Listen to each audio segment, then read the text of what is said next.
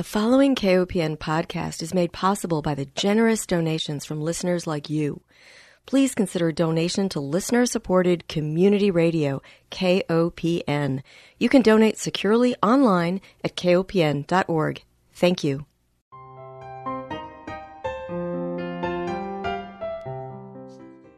Hi, welcome to Food Sleuth Radio, where we help you think beyond your plate.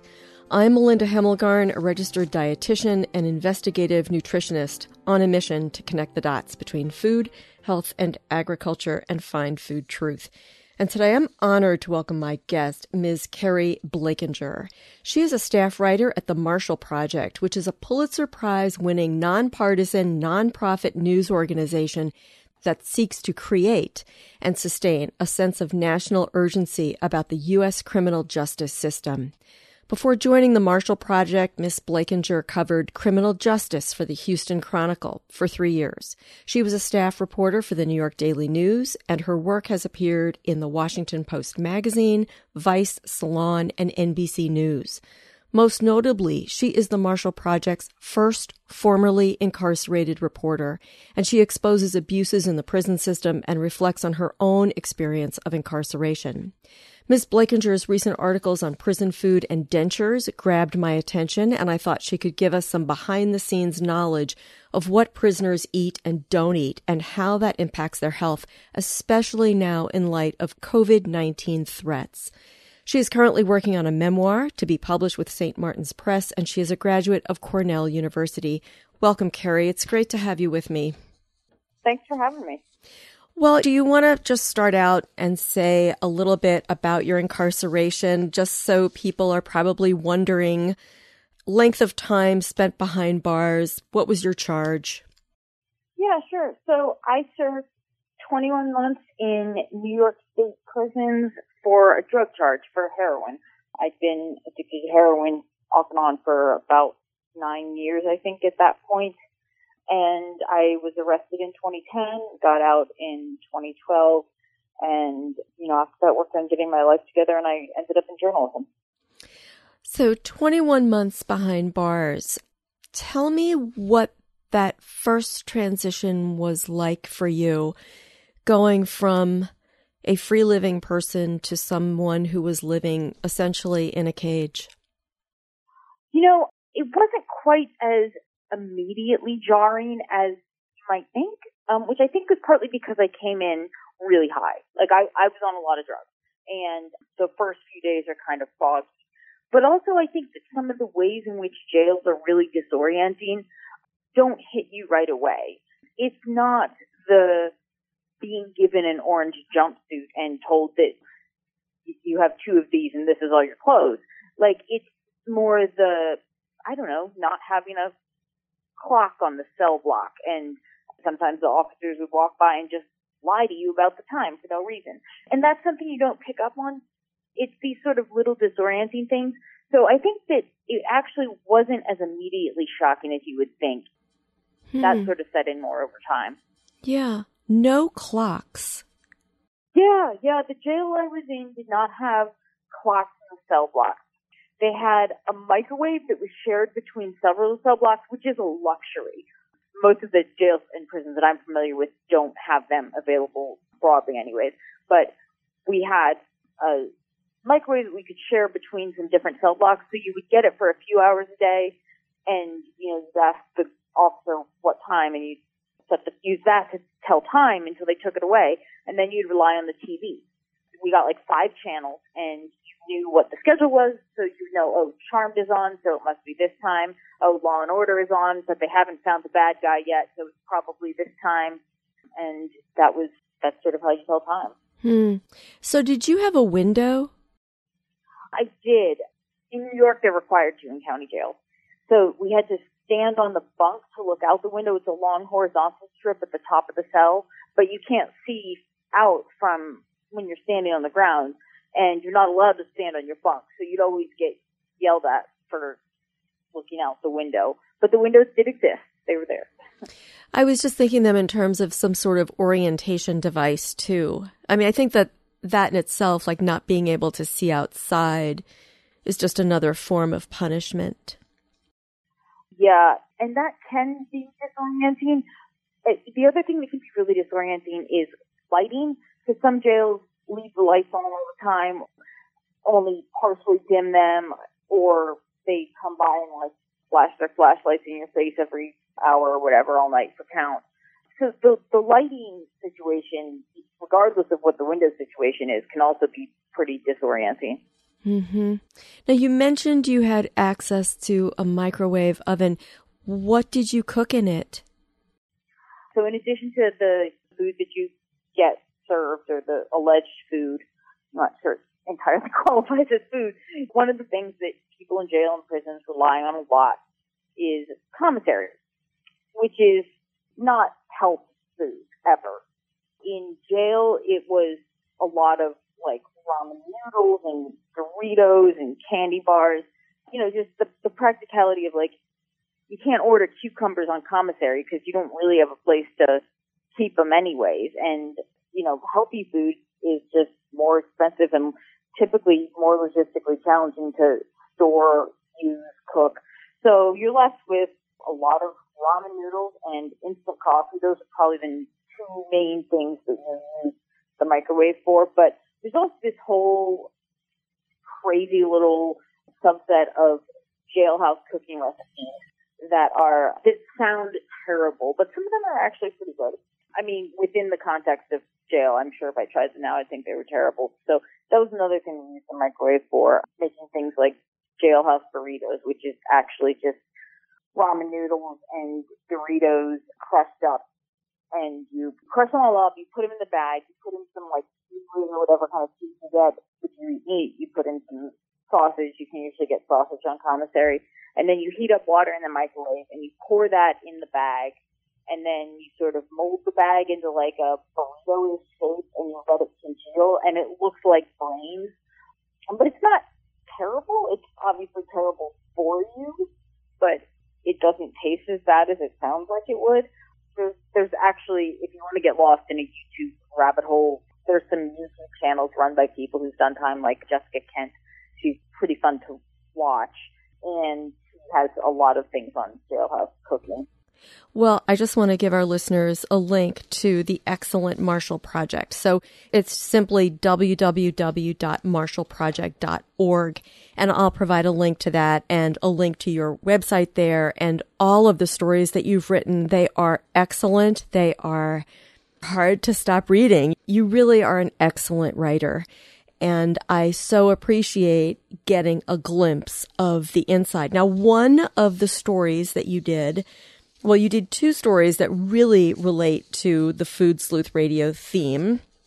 One has to do with, ew, is that what you're eating? And there are pictures of food, and prisoners have sent pictures of what the food is that they're getting. And I guess during this COVID-19 lockdown time, the food has gotten even worse. And so my question is, what's going on with regard to food during this time? How does that compare to before COVID? And I'm a little confused about cell phone access, because it seems in some of the stories that I've read, cell phones are contraband. You can be put in solitary confinement for having one. And yet, how are we getting these pictures out? So two great and separate questions. So I will start with the food situation. So in Texas prisons, and that's what this story was about, but similar things are true in many other prison systems, though the details kind of vary. But in Texas prisons, when there's a lockdown, which is what they did when coronavirus started spreading in the prison system, when there's a lockdown, they give out what they call Johnny Sacks, which are just brown bag lunches, but it's 3 times a day. You're getting a cold meal in a brown bag 3 times a day for 1 week, 5 months. You don't really know. It sort of depends how long your particular unit ended up on a COVID lockdown. And those meals arrive at weird hours. They, just because of staffing issues, they like to spread out who's doing the feeding on what shift. So, you know, you get breakfast at like 3 a.m. and then you get lunch at like, I think 10 a.m. and then you get dinner at like whenever it shows up. Could be 3, could be 10, like you have no idea. And the food is famously bad in these Johnny Sacks. Like, this has been an ongoing complaint for every lockdown in Texas prisons. As you can see from the pictures, there are it's not enough food for one. It's a lot of bread, and I don't think there's anything green. Oh, well, except the hot dog, that's kind of green. But, there's no vegetables. Right. There's no fruit. Like, the milk is powdered. One of these pictures is of an alleged sloppy Joe, which is 2 pieces of white bread with something that really looks like, like diarrhea on it. And it looks obviously not good. It looks like there's not enough, and it looks like you would get scurvy if you ate only this for some time. But normally, like in the past, when prisons are on lockdown, they do lockdowns every 6 months or so for 2 weeks, just do like a full search of the facility in Texas anyways. Many other prison systems do not do that unless there's a specific reason to. And sometimes they would also have lockdowns for other security reasons, an escape, or some belief there's an uptick in contraband drug use or something like that. But to have prisons, several prisons, dozens of prisons, because we have dozens of prisons in Texas, obviously, all be on lockdown for so long is unusual. So usually when the guys are getting this food, it's for 2 weeks. It's not for 4 months. And it's one unit. It's not 50 of them.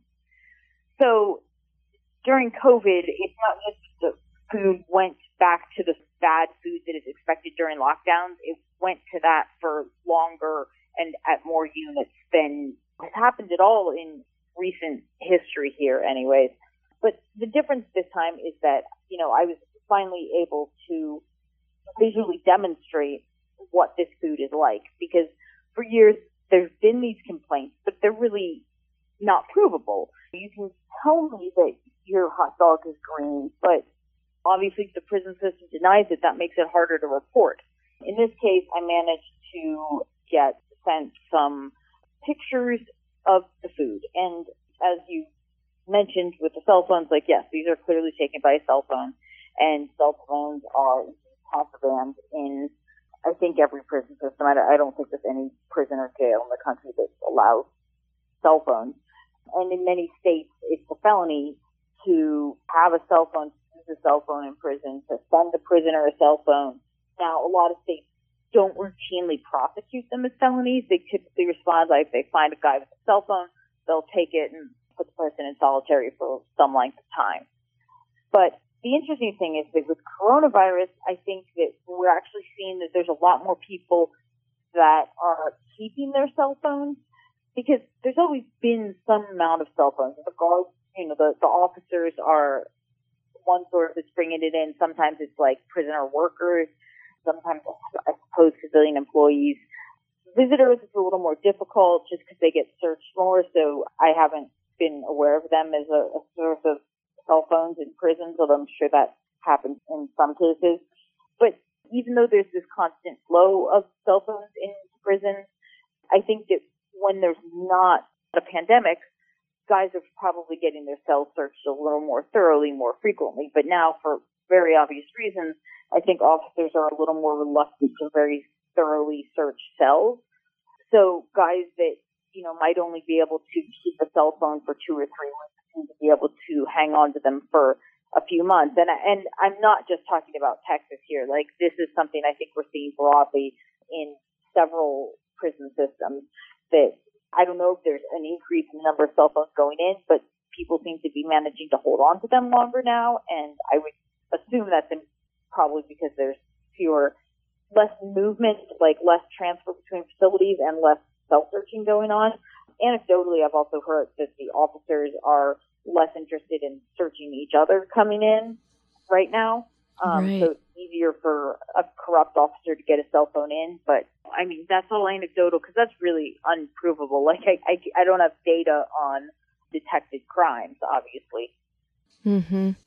Well, I will make sure that your article about the prison food we also have a link to that, because I think people need to really see how people are being fed. And from a dietitian's perspective, when I drive by a prison, it'll often have the sign that says a rehabilitation center or unit. And this is not how we rehabilitate people, by giving them food that will make them sick. So that was just another reason why I wanted to have you with me on this program. We are halfway, so I just need to take one break. Remind our listeners, if you're just tuning in, you are tuned into Food Sleuth Radio. We are joined by Ms. Carrie Blakinger. She is a fantastic reporter with the Marshall Project. She is based in Houston, Texas. She has written extensively about her own experience being incarcerated in upstate New York. Well, let's go back to another article that you wrote, and that had to do with dentures. So there are toothless Texas inmates who are being denied dentures in state prison. There was one gentleman who you wrote about, a man by the name of David Ford. For the better part of 4 years, he has not really had much in the way of teeth, you explain. When he arrived, he had some teeth, but some of them were pulled. He lost some due to a broken denture. He was in a fight, and now he's getting pureed food in cups. Now, because of your writing, however, Texas is doing something different, and they're making dentures using, what is it? It's a special printing method to make dentures. So tell me about this. Yeah, so when I first started covering the prison beat here in Texas, I got a complaint from a guy, actually it was a guy on death row, saying that he didn't have teeth and couldn't get dentures. And I was shocked at that, but I thought maybe that was only true on death row. Where I'd done time in New York, like, people got dentures. If they didn't have teeth, or if they didn't have many teeth, or needed a bunch of teeth pulled, like, they got dentures. So it didn't occur to me that there would be other states that didn't treat it that way. And Texas is not alone in its failure to provide dentures, although exactly what that looks like sort of varies in certain states. But in any case, I started asking around and asking other people who they knew people on the inside who couldn't get dentures. And then I found the policy and discovered that was actually the policy, was that for a number of years it had been you couldn't get dentures even if you had no teeth unless you were losing weight and had an unhealthy BMI. And they later changed that and took out the BMI part and said that you only would get dentures if it was deemed medically necessary, but simply eating wasn't medically necessary. Like, it had to be like something additional beyond that.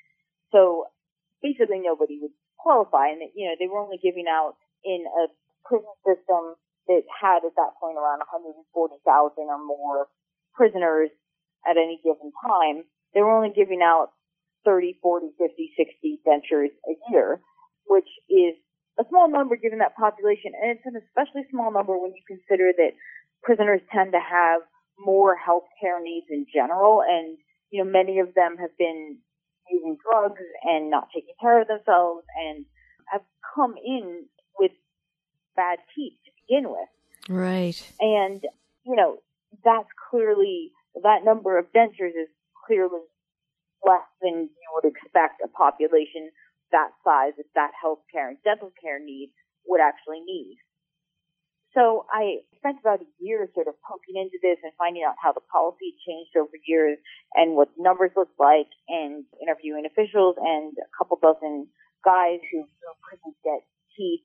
And, then I wrote a story about it, and David Ford was, of course, the sort of face of the story. He was the person that I focused on, and his story I put at the center of it. And afterwards, the prison system said they were going to reevaluate and figure out how they could do something to get people dentures, and they got him dentures, like the regular molded kind or whatever. And then after that, they decided that they were going to do this in bigger scale, and so they got a 3D printer so that they could 3D print dentures at one of the units. Right now, during COVID, that is on pause, I would assume. I think the last I asked, it was on pause. And, well, I'm sure right now they're dealing with moving people around for the incoming hurricane. But before COVID, they had been significantly increasing the number of dentures that they were giving out per year. Because I wrote this story in, I guess, 2018, so they had the dentures. They were making dentures this year and last year, and the numbers were looking good. And then I don't know how COVID will change that in the long run. It's so interesting, this whole idea of medically necessary, right? Like having teeth, in my opinion, would be medically necessary in order to eat. And yet when I see the pictures of the food that is being served, you're right. My concern, I had an opportunity to review some jail menus, and our county jail is largely housing people who are being detained pre-trial. So the food there was not good in terms of not preventing disease. And in fact, I would say that the food was promoting disease. It was high in sodium. It was high in simple carbohydrates. There were no fruits and vegetables to speak of. And so I wonder, then, that's my experience in looking at menus at the county jail in my state, in my county. And I'm wondering, the 21 months that you were incarcerated, were you in both a jail and a prison? Do you want to describe maybe some differences there? Yeah, sure. So I did start in a jail, which is very typical because jails are usually where people are held until they're sentenced, and then they would go to state prison. Sometimes if it's a short sentence, you might do the whole time in the county jail. It works a little bit differently in the federal system, but in state systems, you start in a county jail and you go to the state prison. So in county jail, those places are set up they're not set up to hold people long term, like a few months, but nobody's doing a 20-year sentence in county jail. Right. And there the food was, it was not good. It was better than what you see in those pictures. It was hot meals for breakfast and I guess lunch, and then dinner was always a sandwich and some canned soup. I was vegetarian, have been vegetarian since I was like 13, and in many jails and prisons it's possible to do that, but they did not have vegetarian options there, or actually they eliminated them about a week after I got there. When they did have vegetarian options, it was alternating peanut butter and jelly sandwiches for lunch and cheese sandwiches for dinner, and that was it. That was the whole vegetarian option. But it was at least vegetarian, which was nice. And then when they eliminated it, I hadn't eaten meat in like more than a decade at that point. Like it was not going to make me feel good to eat it. And I probably would have gotten, I felt rather ill. And, I figured I could still manage. And I did. And I pretty much lived on like popcorn and Jolly Ranchers from commissary, which was not ideal, but the food in the first place wasn't that great. But they did have some meals that would have, sometimes they'd have something like mac and cheese. So that was the situation in jail. And then when I went to prison, prisons are made for people with the expectation that they're going to be there longer. So they tend to have more sort of accommodations in terms of like dietary needs, like in a regular situation, like a non-lockdown situation. So you would go to the mess hall and they would have like they'd have one option for your main meal, and they'd have one like vegetarian or religious option. They would sort of mash it together, like it would be something that would meet certain religious group needs and also be vegetarian. And that wasn't terrible. It's not great. There were some vegetables in where I was locked up. Like there were vegetables occasionally, sparingly, in jail, and there were more commonly some vegetables in prison. And I think Texas prisons get some vegetables normally, just not during lockdown. But the one thing about all of this food, like aside from the fact that, it's prison food. It's not great. Obviously, no one expects it to be gourmet. But it's also like, it's sort of a going joke that you gain jail weight. Like when people get locked up, they typically gain weight. Part of it's because a lot of people are coming off drugs, so they might have been particularly underweight. But then also this is this is a lot of carbs. It can be a lot of calories and sort of not particularly nutritious calories. You're not getting like a lot of fruits and vegetables, even if you're getting some. And you're not able to be particularly active because you're often restricted to a pod or a cell block. So those things sort of add up, and people tend to gain weight in jail. And, the food situation certainly contributes to that, because you're almost anywhere getting 2 to 4 pieces of white bread with every single meal. Carrie, I have a question for you. We just have a couple of minutes left. What do you want our listeners to know about your experience with incarceration and the experience of others that you've interviewed? Well, I think that it's really important to understand that, sure, like, this is just food. And I think that people think, oh, well, no, this isn't the Hilton. Nobody gets, like, great treatment in jail or prison, and they don't deserve it. But we need to be mindful of how we treat people who are incarcerated, because 95% of them will one day get out. And if we spend the whole time that they've been incarcerated treating them like animals, locking them in cages, and giving people food that most people wouldn't give to their dog, that has an effect. These are people, and they will, that sends a message if you're not willing to treat them as people. And sure, they've done things wrong, but for the greater good, like, one of the considerations needs to be, not just punishment, but rehabilitation. And I say that because otherwise it sort of harms society as a whole, because right. People get out, and if we treat them like animals the whole time, we will pay for it in the long run. Yeah, absolutely. Well, I really want to thank you again for taking time to write about these issues. It's critically important that we understand what's going on behind closed doors for our democracy's sake. And I'm really glad that you took a position with the Marshall Project. I've respected this nonprofit for a long time. We've got to close, but I would love for our listeners to know more about your work, more about your story, so I'll provide links. But in closing, I want to thank our listeners for joining us. I want to remind everyone that Food Sleuth Radio is produced by Dan Hemmelgarn for KOPN Studios in beautiful downtown Columbia, Missouri. Most of all, I want to thank my guest, Ms. Carrie Blakinger, staff writer at the Marshall Project, a Pulitzer Prize-winning, nonpartisan, nonprofit news organization that seeks to create and sustain a sense of national urgency about the U.S. criminal justice system. I want to remind everyone that the website is themarshallproject.org.